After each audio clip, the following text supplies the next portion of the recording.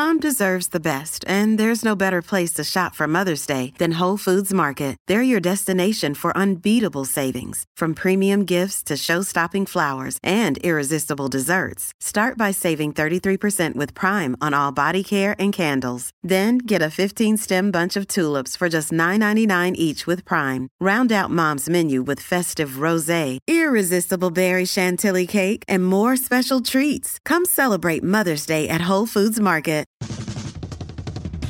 He's introduced you to great coffee. Congratulations! World's best cup of coffee. Great music. Who'd win in a wrestling match, Lemmy or God? Lemmy.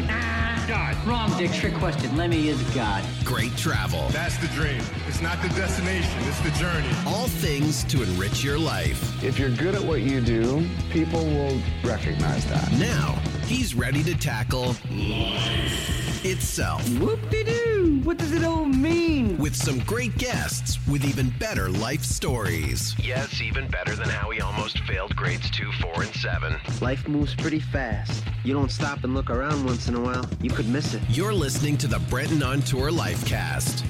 Here's BD. 2019, I decided to tour completely sober in a touring world that does not allow you to be sober. So I thought I would give it the real college try and do a whole year of touring completely sober. And I stumbled upon this amazing book called The Sober Diaries about a month into my journey at Heathrow Airport. And I started reading the book and started reading a bit about the author and reached out to that author and said, listen, I've just started my journey and your book has been really great to read. You know, I got about a month in, I kept following along, and she wrote me back. And I thought, wait a minute, this is really cool. This is somebody who's giving me a bit of access to what she went through. And it changed my journey right at that moment to follow along her journey and to see if they correlated. And she made the time to come see me today. Clare, Pooley, hi. Welcome to the first episode of the Lifecast. Thank you. I'm so thrilled to be here and to meet you in person after all this time, because we've been sort of corresponding for a few months now, and it's great to be here. So thank you.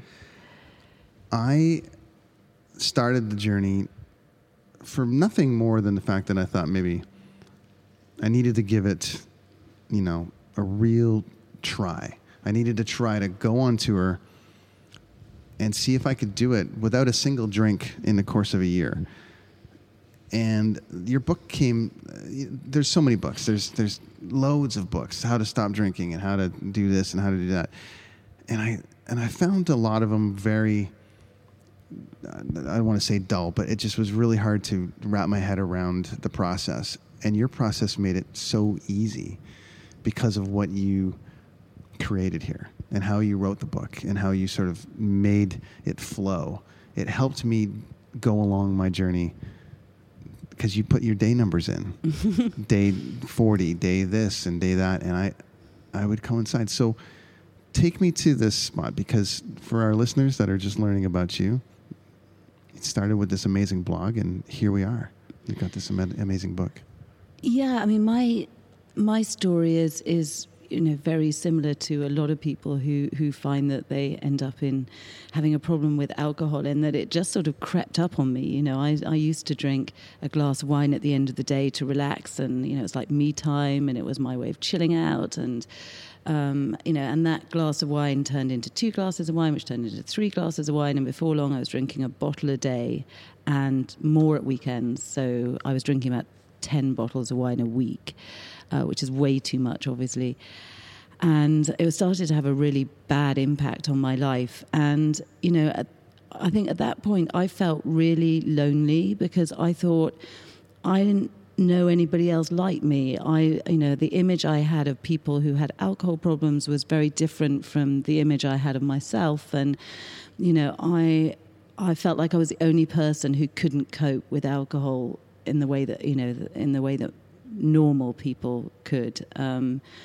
And I was made to feel like I wasn't normal. And as a result, I started writing a blog, and I started writing it to sort of get my head around what I was going through. And I called the blog Mummy Was a Secret Drinker. And I started it the day I stopped drinking. And it was my therapy. So I wrote every single day, and I wrote what was going on in my life. And I never publicized it, but more and more people found it. And, within a year, actually, I'd had nearly 1 million hits on the blog without any publicity. And what I discovered is that, we're all very different. We come from different places. We are different ages. We have different backgrounds. And yet people, when they quit drinking, go through such a similar experience.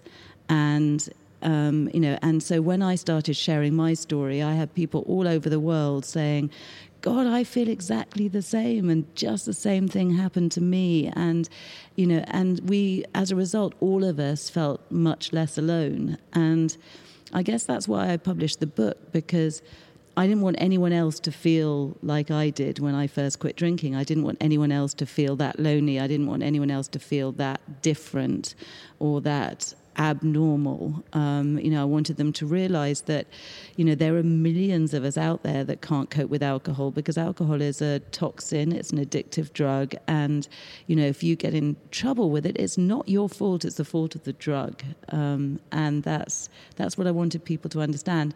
But I guess the other thing I really wanted to do is to make it upbeat and to make it fun, because, everything I'd read about alcohol was all doom and gloom. It was like, this is going to be so hard and so miserable.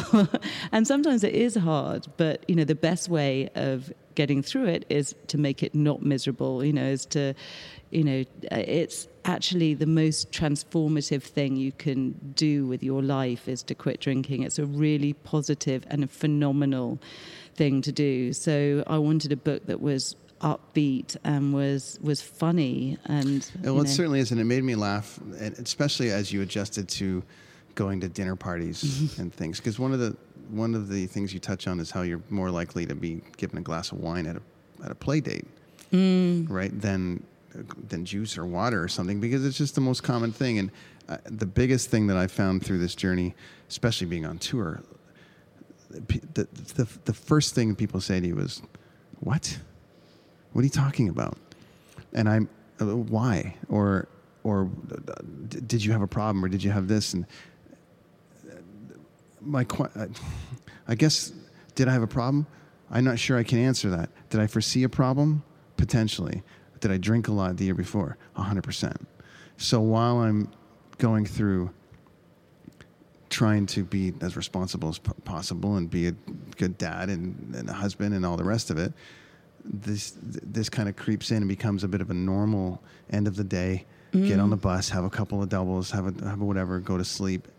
And people can't wrap their head around when you want to stop doing that. And you make it fun in the book, how you counter it.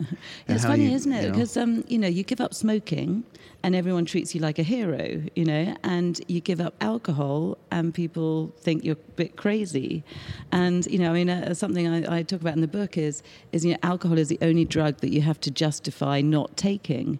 And, it's crazy because any other, you can give up gluten or dairy and people go, "Oh, that's cool," but you give up alcohol and they go, "Why?" And I think it's because it makes people question their own behavior, and nobody likes having to do that. It does that. I'm finding a bit of that. People, I could never do that, or how do you do it, or just the journey of day one, because there's sober October and there's January now. People aren't drinking. Okay, I'm drinking. People plan it out. They plan out I'm going to go. Well, I can't stop drinking on the 20th of December because we've got Trevor and Marie's party on the 21st. Oh, and then we've got to go. Yeah, I did that stuff for years. Right. Then we've got to go to and then my husband's family's having dinner, and that's always good for 4 bottles. We plan. I was part of it. It's like, well, people literally. I feel like sober October or January. It's been created, and now people go, well, okay, well, I got to get all my drinking in September because then I'm going to be sober in October. But there's these little things, and that day one hurdle seems to be easy because a lot of people, after they've been drunk for 2 or 3 days, don't want to drink for a couple of days. So then okay, it's a week, and then it's 2 weeks. I started with 3 months. And then I'm like, well, I'm at 90 days, so 100's right there. Oh, there's 125. Well, 150 is just around the corner. So it kind of went like that. And reading along your book as you were kind of describing what you were going through on this day and that day and all the rest of it. This, I think, is part of the problem with so dry January and sober October, because the first month is the hardest, but it's also the one where you get the fewest results, because actually you find that it's about 100 days when the really good things start kicking in, and that's also when it gets easier. So if you've quit drinking just for a month, you've gone through the hardest bit without getting any of the really good bits. So, you're bound to think, oh, that's a bit miserable, I better start drinking again. Actually, what you really want to do is give it 100 days and then see how you feel. And that's where it was. It was 100 days for me, and I was like, well, I feel really great. The detachment of a good time. This, for me, is the thing that I think people struggle the most with, because as long as we've been kids, our parents had, we were going out, wherever we were going out, parents were like, oh, got to get some wine, or we got to do, and for me, I can think back to like every single thing from as long as I can remember was attached to alcohol. It was attached to, like, I'm just saying, Christmas parties, the neighbors building a shed and they're all drinking beer, ice fizz, it's whatever it's totally going to be. Hardwired into our self-conscious. It's hardwired into our system that that you need it for a good time, and that is the hardest thing to break, especially on tour, because when you're on tour with people, half the time this is how you're getting to know people. You can come into the first show and not meet anybody until you get on the bus after that first show, and everyone's like, okay, what's your name, how are you, what's your job, cool, what are you drinking? Sparkling, I'll take a Pellegrino and lime. Okay. And then day 2, it's like, I'll take 2 Pellegrinos and lime. And then you start getting the separation of, like, what the bus starts separating into the people who drink and the people who don't. And that's like life as well. I've got people that I've told about it, and it can make people a bit uncomfortable. It can, and it's a shame because, I think, I have some friends who were, our friendship was based on doing a lot of drinking together, and those friendships have been difficult since I quit. But I found that the friends I do have are, my friendships are much deeper, because actually, drinking makes you quite, or it certainly did with me, it made me quite selfish. I was always on transmit. I was always I'd yabber away and I wouldn't really listen to anything anybody said. And then if they did say interesting stuff, I couldn't remember it the next day anyway. And I'm not sure that, I never really paid attention. And now I don't drink. I listen properly. I have really proper, deep conversations with people. I remember them the next day. I remember the important stuff. I'm a much better friend. So, and actually I've made friends with a much wider group of people than I was ever friends with before, because I used to pick my friends partly just on their stamina and how, whether they were as big a drinker as I was. Whereas now I pick friends for all sorts of reasons, and my friends are much more wide-ranging and eclectic and interesting. And there's the one thing that is going on in the world right now is that, everyone's got a voice, or everyone's got something to talk about, or everyone's got, it's not as, it's easy to find people that don't drink. It's easy to find sober people everywhere. On tour, I'm finding it's starting to become a lot easier. People are traveling. A lot of bands are better at it now. A lot of more bands are sober now, which is filtering down to the crew.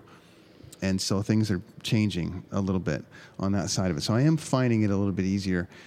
How far are you into your journey? How long have you been sober for now? So it's coming up for 5 years. 5 years? Yeah. And I have to say that, it's funny, the first year of not drinking is you do a lot of looking internally. You do a lot of trying to work out why you were drinking, what's who you are without the drink, what you can.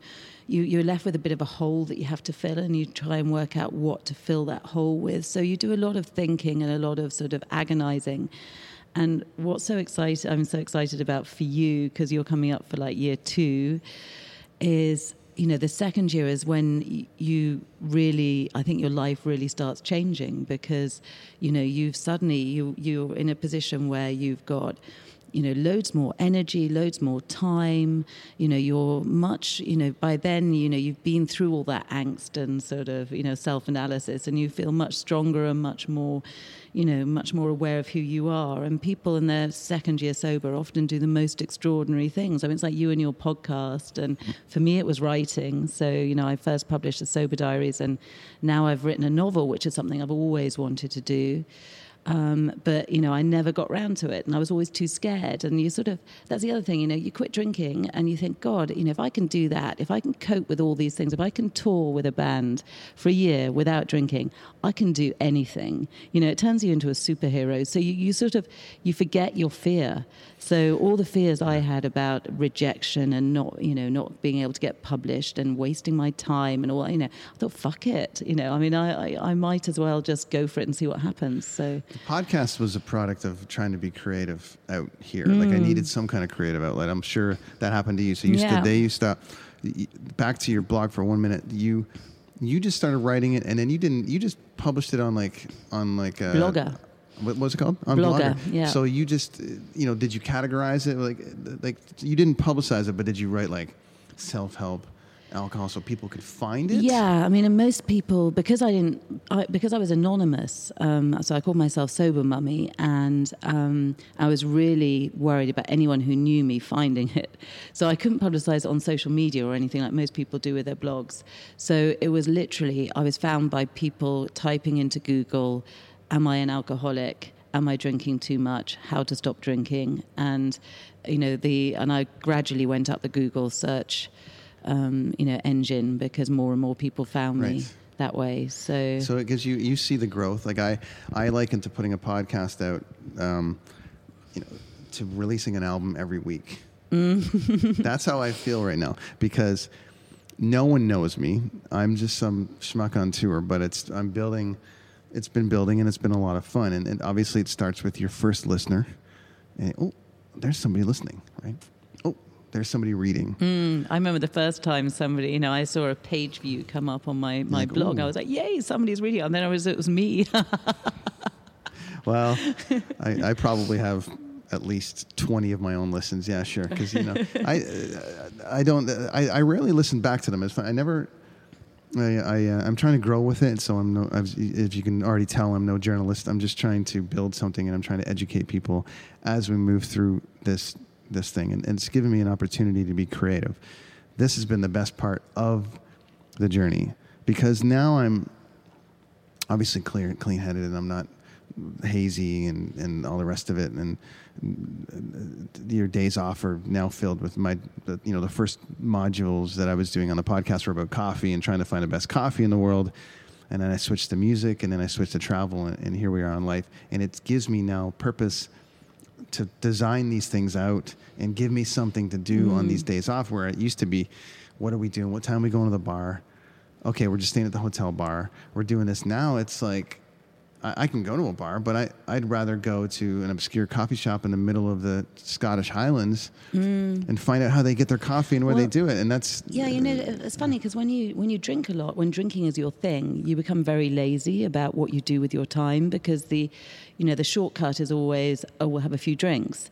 And when you quit drinking, you have to find different ways of getting out of your head, different ways of relaxing, of having fun, So since I quit, I've been, I'm much more inventive about how I spend my free time. So I go to the theatre a huge amount, which I stopped doing. I do art galleries. I do expeditions. I do all sorts of things that I'd stopped doing because, it was just easier just to go to a bar.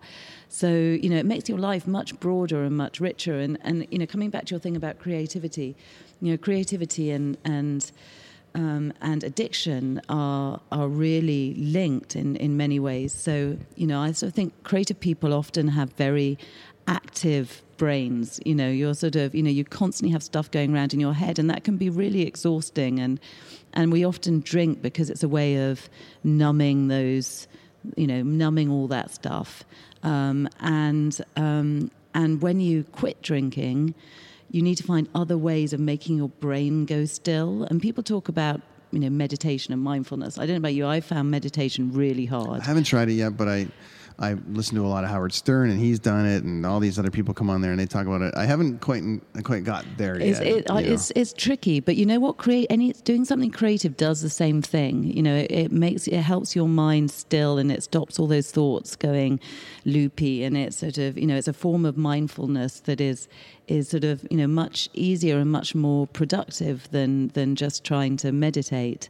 So I find people either write or they paint or, they listen to music. Music is a fabulous way of getting the same sort of dopamine hit that you used to get from alcohol. Describe the dopamine side of it to people that aren't aware. Yeah, see, I did when I quit drinking, I did a whole load of research into why it was I got into this situation, and a lot of it is down to the dopamine. So the reason we drink is because when you drink, your brain releases dopamine, and dopamine makes you feel good, and so then your brain thinks, oh, that was nice, I'd like some more of that. So your subconscious tells you to have another drink, and the problem is that when you drink quite a lot over a long period of time, your brain stops making dopamine by itself because it gets the dopamine hit sort of every time you drink. So it reduces the amount of dopamine that it produces naturally.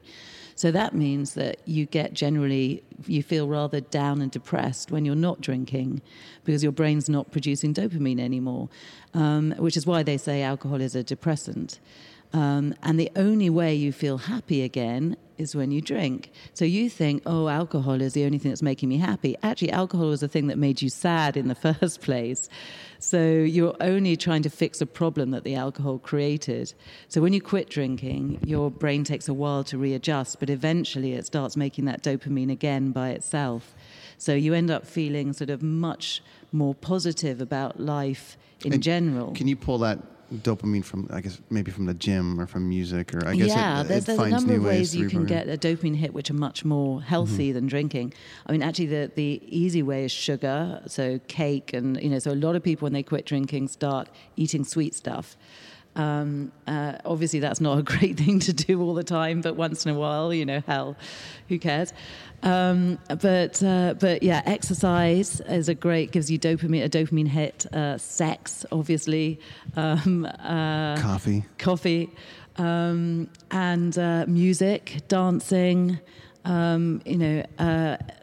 Sort of form anything creative has the same. I'm finding that's what's happening with me. I mean, the gym a lot more.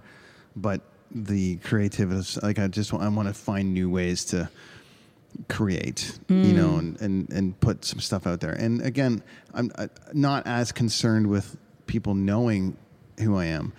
What I want to do is create product that is educating, or at least create something that's like an interesting journey for the listener and watcher, because I've got the YouTube channel now as well. So it's one of those things where I want people to learn something from it, and that has been giving me quite the rush. Over Christmas, I had people messaging me, I want to, buy my husband this coffee maker. Strangers that were listening to the podcast, and what do you think of this? And people asking me my advice on it, which was, what? It was just the funniest thing. And then on the music side of things, I actually had some pretty heavy episodes of people dealing with cancer, which you had to go through, obviously, and some loss of people that in our music industry that really affected people. And I actually had people reaching out to me that had to pull their car over weeping.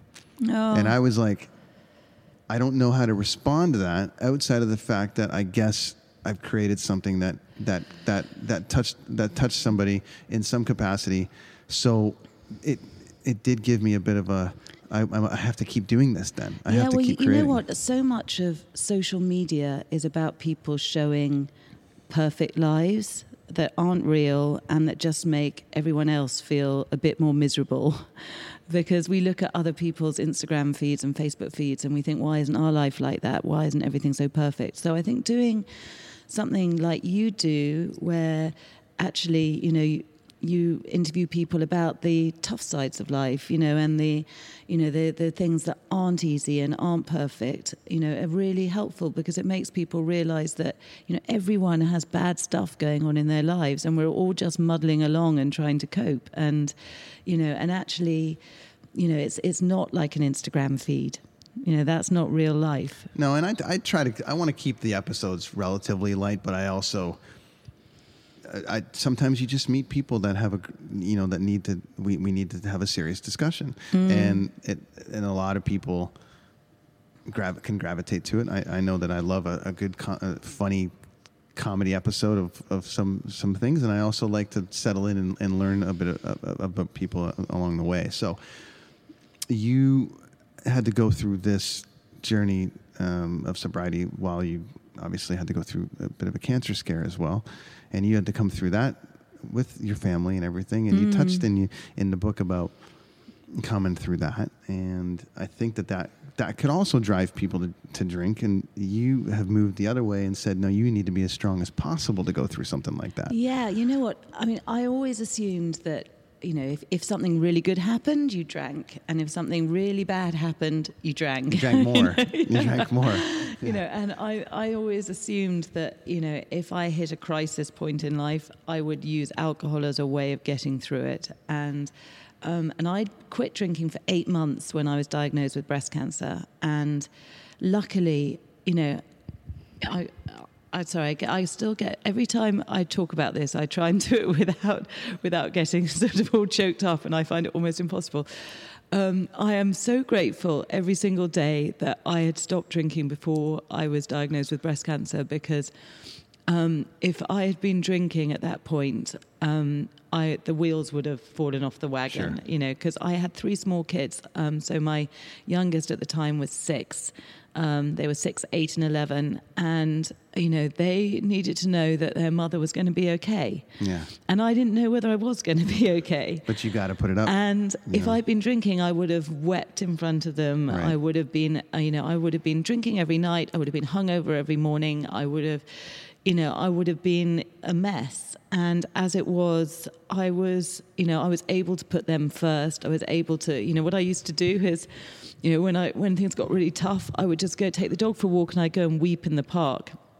And then I'd come back and I'd smile and everything would be fine. And, and I got through the whole thing, and, and I came out a stronger, more empathetic person than I'd gone in. And, and I couldn't have done that if I'd been drinking. And I'm sure that obviously that story would have helped millions of people that were already reading, and you had brought them on this journey, and you talk about it in the book. So it's something that, people can take out of these things what they want. They can take the book and they can take it for what it is, or they can be like, that's, stop telling me what to do, or whatever. There's nothing preachy about this book. This book for me was a guide, almost to a funny guide, one of the cool things that I need to tell was that I almost caved in Cork, Ireland, as you do. I was on Whiskey Alley. I was alone. The tour, I just was in this weird zone where I'm like, I think I'm going to cave. I'm going to cave. And it wasn't even like caving the way you see in the movies or something, he caved and he's off to rehab. I was just like, no, I'm so many days into this journey that to have something right now would, the idea of starting back over at day number 1, because that scared the shit out of me. And I was like, so I go to your book and I'm like, what day am I at? Or I looked at the day number and I looked at your book and I was like, this was the time that you had caved, almost the exact same day. I couldn't believe it. And I reached out to you and said, wow, I had to reference this book, and you messaged me back. To me, that was one of the coolest things that you could have done, because I'm just the guy from Canada that's, on tour trying to sort through this thing, with the support of my family and a little bit of support on tour with some people. But when you're the author of the book that you're reading messages you back and says, no, you got this, you're going to do it. It was the most important part of my journey. Oh, I'm so pleased. At that point, because it was, I went for a run and went to the gym and then I plowed through. That was the most important part because our days matched. I couldn't believe it. And I'd have to reference back what day that was, but our days matched. That sort of time is tricky because, you get to the point where you think, okay, I've done this for months now. I'm quite good at this and it's quite easy. And you think so, and your brain goes through this sort of thought process, and everybody does this. You start thinking, okay, so now I've reset, and I can start again, and I can be much more sensible this time because I've learnt my lesson, and I'm only going to have one, and that's it. And then I won't have another one until maybe my birthday or maybe Christmas, and I'll just have one then. And so you have one, and then you think, see, I did it. And then the next week you have two, and the week after that you have three, and within a month you are back to where you were before and more. And, and I did that on repeat for, several years. I'd give up for a bit, and then I would go through that thought process, and I think, okay, now I know I've learned my lesson. And the truth is, there are two sorts of people. There are people who are good at moderating stuff, and there are people who are all or nothing. And what I've learned through that whole process is that I'm just an all or nothing person. And I'm like that about everything. I'm like that about chocolate. I'm like that about crisps or chips, I think you call them in Canada. Yeah. So, and once you realize that, actually it makes it so much easier, because then you just think, okay, I'm better off just not having anything. It's just easier for me than trying to keep a lid on it the whole time. And that's I think that the part of it is just discovering what kind of person you are. So that's part of it. So maybe year 2 for me, I'll discover a different part of me. I'm not sure, but I know that I was certainly a bit fearful coming up, because I started January 1st, and I was certainly fearful about coming across the new year, and I'm like, okay, well, I've accomplished 1 year, so do I say, okay, cool, I made it a year, and then I'll start again, and I'll be fine, I'll be able to moderate it, or no, I'm gonna, at this point, I'm still working through like months. I made it through a year. Now we're into 3 months into the new year, and I'm doing, I'm still there. So it's you know what's funny as well is that you start off and you count the hours, and then you start counting days, and then you start counting months eventually. Yeah. It takes a while before you move on to months. And, I get the point now, you said to me earlier, you said, how long has it been since you quit drinking? And I had to think really hard. I was like, is it 4 years or is it 5 years?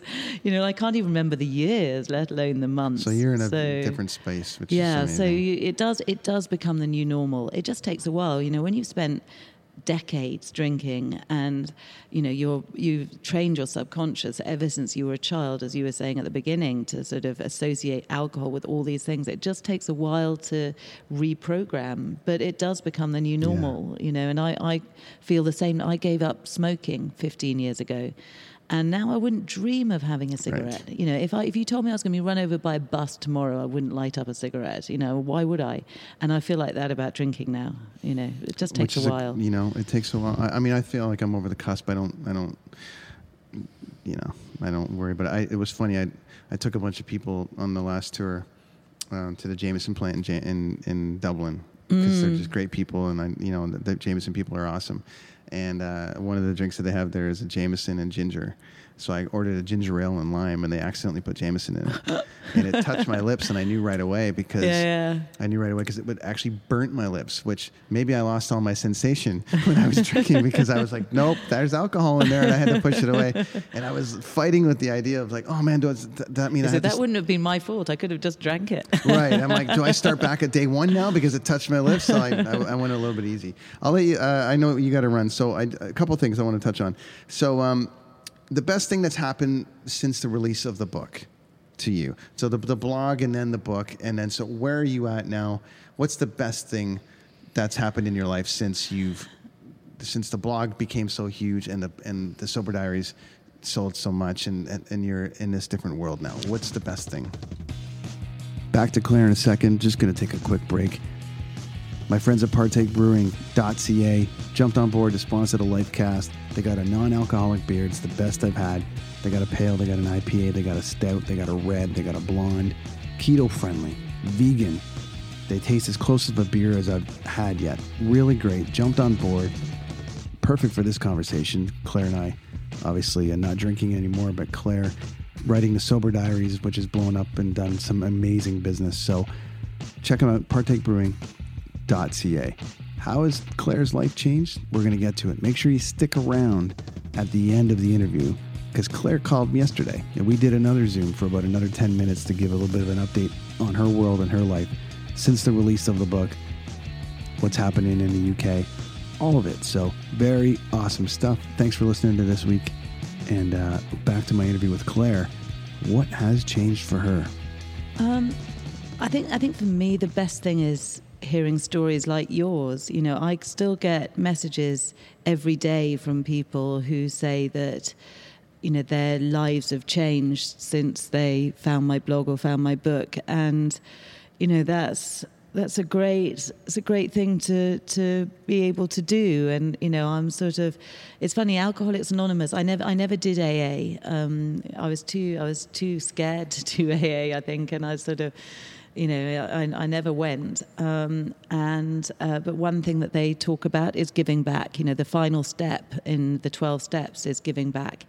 And, you know, I think it's great to feel like, you know, you're able to help other people who are in the same boat that you were in. And it's introduced me to some incredible people too, like you. You know, you and I would never have met, and we live on opposite sides of the world. You know, we do different things, you know, but, you know, here we are sitting, you know, chatting in London, you know, at the O2. And, you know, it's a great privilege to have met you, and that would never have happened. Well, likewise. It's certainly, I mean, this book, I have to tell everybody, whether you are beginning your journey, halfway through your journey, or you just need something really great to read, whether you're still drinking and you're handling it and you're just out, you know, living life. It's a fabulous read. It's so funny. You.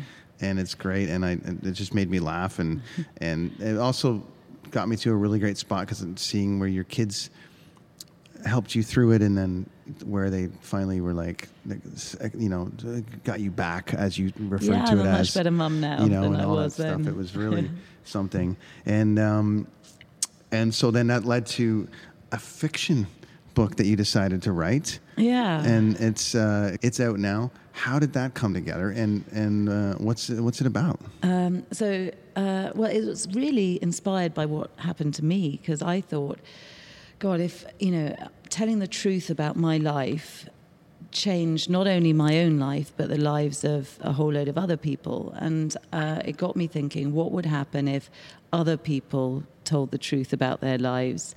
So that's where the idea for the Authenticity Project came out. You know, it was the idea of a notebook, which an old man, an artist, wrote in, and he wrote, everyone lies about their lives, and what would happen if you told the truth instead? And then he tells the truth about his life and leaves the book in a cafe, and the cafe owner picks it up, reads his story, and decides to track him down and help change his life. And she writes her story, and leaves it somewhere where it's picked up by an addict, funnily enough, a coke addict called Hazard. And he reads her story and then writes his own, and so on. So it's passed between 6 people, and they all meet each other, and they all change each other's lives in different ways. So it's a book about the power of being authentic, and about the power of telling your story, and about how communities can come together and help each other. So it's very much based on my own. Was it a harder book to write than the Sober Diaries? Because one, you can just start pulling pages out of your life. This one, you have to kind of create a brand new story, but you already have that story built, kind of? Or was it harder to write fiction? It's harder and easier. I mean, it's easier in that you can, you know, you're not tied to reality, you know, so you can make whatever happen that you want to happen. But it's also harder because it's not tied to reality. You have to, you know, you have to imagine those things. But it's a great, you know, again, it's creativity. You know, I'd always wanted to write. I'd wanted to write since I was a child, and it was only when I stopped drinking that I found that urge to write again. And the minute I stopped drinking, I started writing, and I just wrote and wrote and wrote, and I haven't stopped. Well, now that's the thing, right? Now I'm sure you're exploding with ideas on what to write next and all the rest of it. And it never ends now. I mean, now that you've laid the platform out and you've pulled people like myself in that randomly found you and now are hooked, and I'm telling everybody about it. I mean, pretty much everything you write now, you're going to have us standing by for what's next. So, and I couldn't be more excited to be along for the ride and have you here with me for this. Oh, thank you. It's time for rapid fire.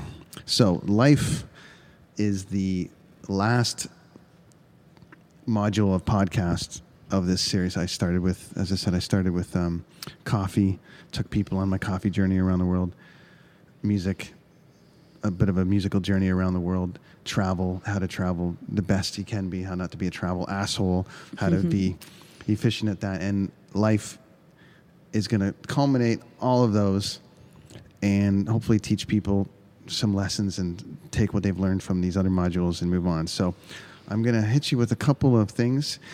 One-word answers, if you can, about, here we go. Your favorite coffee shop in London. There's a great coffee shop in Soho, and I've forgotten the name. It's really famous. And I can't remember what it's called because you've put me on the spot. That's right. That's all good. But you touch on your favorite barista. You have a barista that you love. Yes. No, he's retired. It's so sad. But, you have to find a new one. Yeah, I do. I need a new barista because it makes such a difference. Even within one coffee shop, who's making the coffee makes such a difference.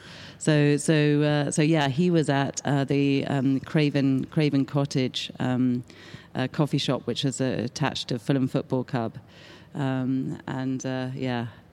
Well, we'll go with that one. Okay. We'll go with that coffee shop. Favorite music to listen to? Now that is almost impossible because it so depends on your mood. Right. So what's your go-to that is almost on every single day? I would say I'm a big Queen fan. I'm Freddie Mercury is one of my all-time favorite people. And you're coming to see him. You're not him, but you're well, coming to see not Queen. him. I'm coming to see Queen with yeah. Adam Lambert. Have you seen them before? No. First time? And, I've got the kids all into it. I took them to see the film Bohemian Rhapsody. Yeah. So now they're big Queen fans too. So I'm taking the whole family to see Queen. Favorite place to travel in the world? I spend a lot of time in Thailand, which is also features in my novel. So I spent a wonderful month on a pretty much sort of deserted island in Thailand back in the late 80s. And if you read the Authenticity Project, you'll see Hazard ends up on this island, which is absolutely based on that experience. So that's one of my favorite places. And as we close with life, given the journey that you've been on thus far, you've come through 5 years of sobriety, wrote this great blog, 2 books now, back to being a mommy, doing all this stuff, and things are really rolling along for you. What's the best advice in life that you can give to somebody, whether they're struggling with alcohol or whether they're just struggling in life? What's sort of your mantra? What do you kind of try to live by? You know what? I think one of the most important things is dealing with fear. I think so many of us are held back by fear, and part of the reason I drank was to numb anxiety. And I think if you can realize that fear is your friend, and that actually, getting onto the other side of your fear is where all the most exciting things happen in life. If you're feeling fearful about something, it's probably because it's something amazing is going to happen. So feel the fear and do it anyway. I've always lived by the thing that all the great things in life have happened because I said yes. Yeah. You know what I mean? And whether it works out or doesn't work out, at least you went for it. Even this morning, I woke up and I thought, I've got so much to do today. And I thought, the O2 is like an hour away from me. It's the other side of London. And I'm a bit nervous about meeting somebody I've never met before. Sure. And, maybe I should just cancel. And I thought, no, I'm so pleased I didn't. And I am too, because you've been a huge part of my journey this past year. And I'm pretty confident I wouldn't have been able to do it without you, because Just strictly finding the book and being able to read what you had to go through was inspiration enough. I started a podcast based on the idea that you started writing and doing some stuff. It helped me be creative, and I used a lot of that guidance. But most importantly, you stayed in touch. You didn't have to.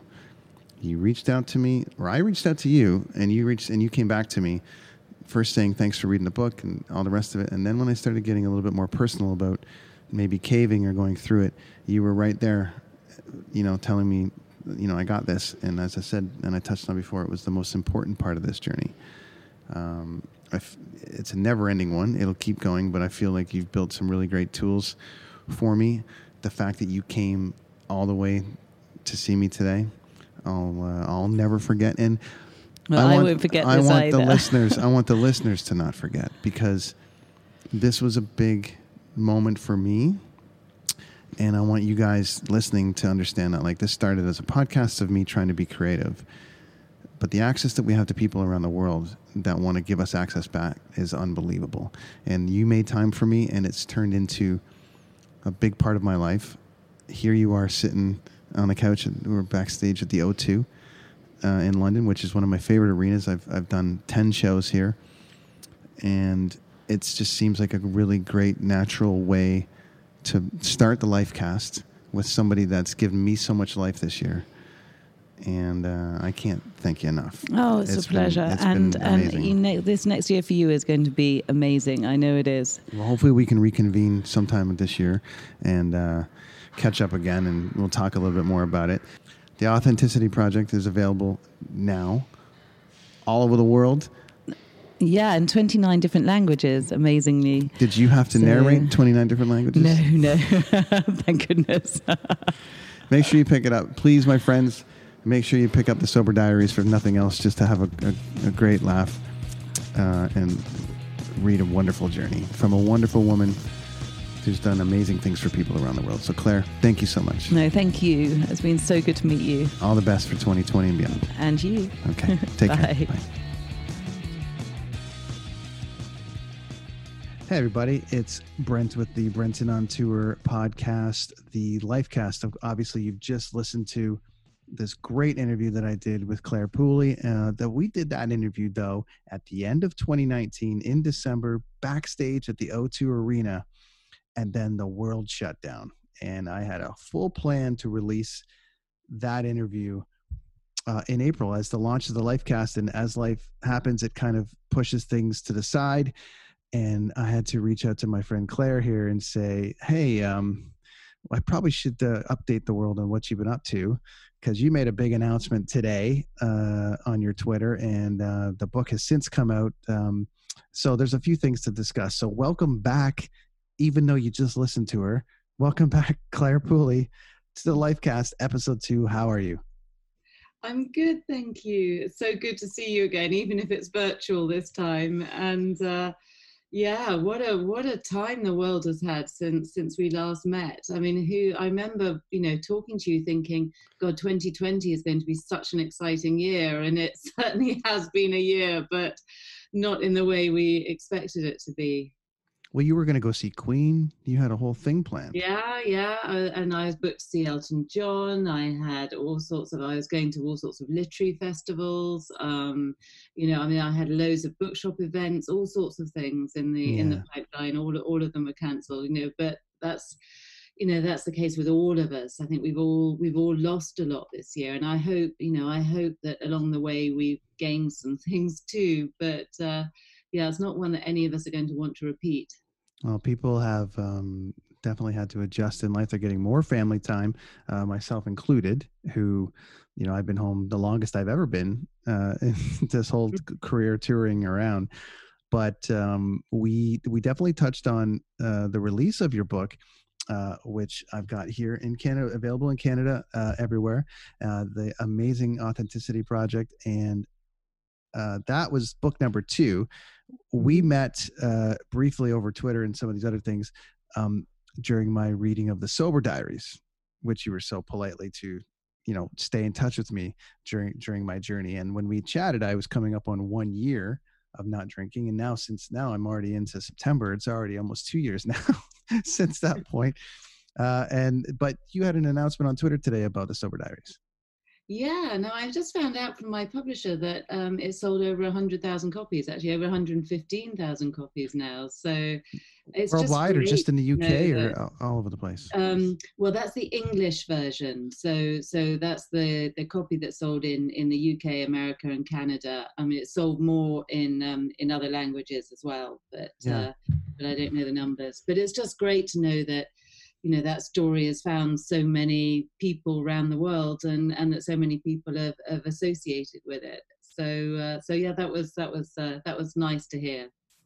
Yeah, I think it's a wonderful book, and I recommend it to everybody that's maybe possibly starting the journey to remove alcohol from their life, making a change. It certainly helped me. It was an amazing read. You can follow along the days, which I found really great. And congratulations to you. You sold. Artists make records and they put them out and they sell millions or 100,000 and they get awards and all this stuff. So 100,000 is quite an achievement. So you must be very excited about that. Yeah, I did ask my publisher where the gold disc was. Sure. I haven't had it yet. Do they send you like a gold book? What is that? I don't know. I hope so. It would be nice. And so how is the reception of the Authenticity Project going? Like, how's that been going for you? What kind of feedback have you been getting since the book's been out? Oh, it's been great, actually. I mean, I thank you to all my Canadian readers, because actually it made the Toronto Star and the Globe and Mail bestseller lists, which was great. So it's a Canadian bestseller.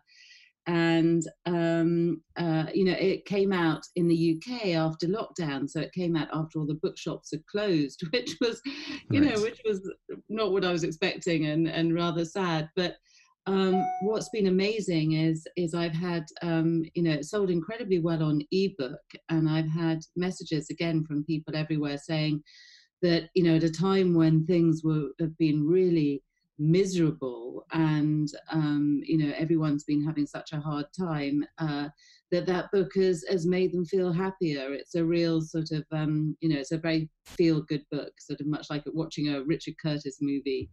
And I think it's helped people. So I wonder, it almost feels as if, that timing was meant to be, and that bringing out that book at this time was the right thing to do, even though it seems counterintuitive. And people would have had to scramble to get it. I was able to find it at a bookstore once they opened up again. We have a chain here that was open relatively soon, but I'd imagine it would have pushed people digitally. So your publisher must be just as happy with that, getting those digital reads up as well, I would think, at least getting it out there in the world. Yeah, I mean, it's as I said, it's sold really well on ebook, and hopefully when the paperback version comes out, because in most markets it launched first in hardback, and when the paperback version comes out, I hope that the bookshops will be open and I'll get to sort of see it everywhere. But yeah, fingers crossed. Yeah, in Canada, you can pretty much, I think, pick it up anywhere. I've seen it in Canada. We have a chain called Shoppers Drug Mart. I've seen it there. London Drugs, have seen it at Indigo and all those places. So it's brilliant. Out there. And I believe I also saw it at Costco. Yeah, it was definitely in Costco at the beginning. I don't know if so I'm sure that would have sold a bunch. So congrats. That's book number 2. Any designs on book number 3? Oh God, don't ask. I'm in the middle of editing at the moment, and it's they talk about the painful second album. Right. The same is true of painful second books, I think. So I'm trying to wrestle it into shape, and fingers crossed, I'll keep you posted. Amazing. Can't wait. I encourage everybody to check out both of Claire's books so far. They've been very inspiring and fun reads, and it gives you a good insight into the type of character she is and how fun she is. Obviously the world of drinking, I'm sponsored by Partake Non-Alcoholic Beer now, and that's kind of been fun, putting people on that as they've been kind of journeying through their own journey for whatever reason, even whether it's health or whether it's alcohol problems, or whether it's like they just can't drink anymore for whatever reason. So that's been kind of fun. But the bars have certainly had to adjust here, and people with issues maybe through the COVID situation. Any kind of advice that you've been asked about, or been people coming to you personally and saying, hey, I can't go to the bar, I've got a problem, I'm trying to get alcohol out of my life, and I don't know, like how are you guiding people right now? Well, I mean, it's been really tough for people struggling with alcohol, the whole lockdown situation, because people who were already drinking a little bit too much, but still being able to keep a lid on it, have found that the additional stress, the additional loneliness, the additional the fear and anxiety has meant that they've been drinking more and more than they were before. So, in the UK, I know that the number of people who would classify as being sort of problem drinkers has doubled over the sort of, the lockdown period. So I think a lot of people are coming out of that sort of strict lockdown and reevaluating what's going on, and start wondering what on earth to do about it. And what I say to everyone is you are not alone, and there is help out there, and actually there is fabulous help online. So the fact that it is more difficult to see people in real life doesn't mean that you can't find help. So yes, don't despair is my main message. Well, a lot of people staying in now. Well, I mean, they're getting out, but they've been staying in mostly, so I could see where that could cause a problem for sure. But I can't thank you enough for what you did for me and what that book did for me, and I definitely encourage people to check it out. And I mean, do you write a Sober Diaries part 2? Do you write like a now I'm sober and it's like this is a different journey I'm on, and does that a book potential? Because I'd love to hear that story as well. Oh, that's very kind of you. I think, when I wrote the Sober Diaries, my kids were between the ages of 6 and 11, and they're now between the ages of 11 and 16. And I don't think I can carry on writing about my life without causing them immense embarrassment. Gotcha. So I think I could write part 2 about what I'm up to now, but I think my kids would never forgive me. So I'm sorry. So fiction is the way to go now. Yeah. And my fiction is loosely related to Sure. to my real life. I think fiction always is in one way, shape, or form. So as part of the LifeCast question, I'm asking people to kind of sum up and finish up here. What's the life of Clare Pooley like right now?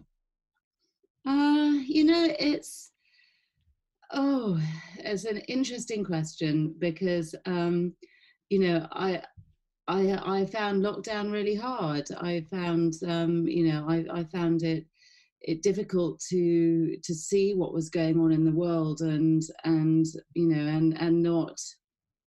not grieve for all the things that we've lost, even if temporarily. But coming out of it, I'm feeling really positive, because I'm hoping that we've all learned so much about the things that really matter, about the power of connection, about friends and family. I went out for dinner with a few friends a couple of nights ago, which sort of thing I used to do in the old days all the time. And and I really, really appreciated it. It was just sort of, I think it's made us realize what's important in life, and I hope we can all hang on to that. Yeah.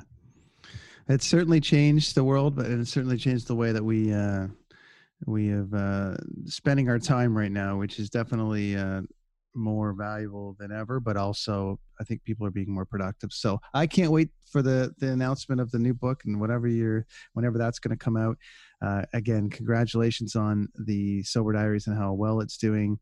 The Authenticity Project in stores now everywhere, which everyone should pick up, which is amazing. Where can people find you online, Clare? Well, my website is clarepooley.com, but I'm also on social media, so you can find me on Twitter at @cpooleywriter, and Facebook. My Facebook page is Sober Mummy, and on Instagram I'm Clare @Clare_Pooley. Awesome. This is the life of Clare Pooley now since December. the part 2 of the Life Cast with Clare Pooley, part 2. This was great to have you on for a little brief catch up. Couldn't be happier for you, and all the best for the rest of 2020, and maybe we'll see you in 21 over there. Oh, well, it's so good to see you, and I'm so glad you recovered from COVID. See, now you're a superhero. You have all those antibodies. They tell me I've got the tiger blood, but we'll see how that's going. So far, so good. Onwards and upwards, and I've had a great support system, great family, great wife, great kids, great everything. It's been amazing through the whole process, and my mom lives with us. She's been a big support. Everyone's been awesome, and away we go. Just on to the next page, right? Yay. Thanks, Clare. Oh, thank you, Brent. So good to see you. Talk in a bit. Bye. I'm Matt Kundle, host of the Sound Off Podcast, the show about podcast and broadcast. Since 2016, we've been speaking with amazing people who have populated your ears for decades. Legendary broadcasters, research wizards, talent experts, podcasters, voice talent. Almost 400 stories, all for free. Subscribe or follow the Sound Off Podcast on Apple Podcasts, Spotify, Amazon Music, or at soundoffpodcast.com. It is your favorite girl. That's right, it's the Allie Mars, the one and the only. Everyone else just ain't me. I am the host of Welcome to Mars, a lifestyle podcast where nothing is off the table. I have come a long way from sex and dating and have transformed the new vibe to all things lifestyle. We still talk sex, but I'm more interested in the journey, where people have come from, how they made it, and where they're going. Subscribe or follow to a brand new look and a brand new era. Welcome to Mars. Subscribe or follow on Apple, Spotify, Google, or at thealliemars.com. Because even with the new look, I'm still that same bitch you love to hate.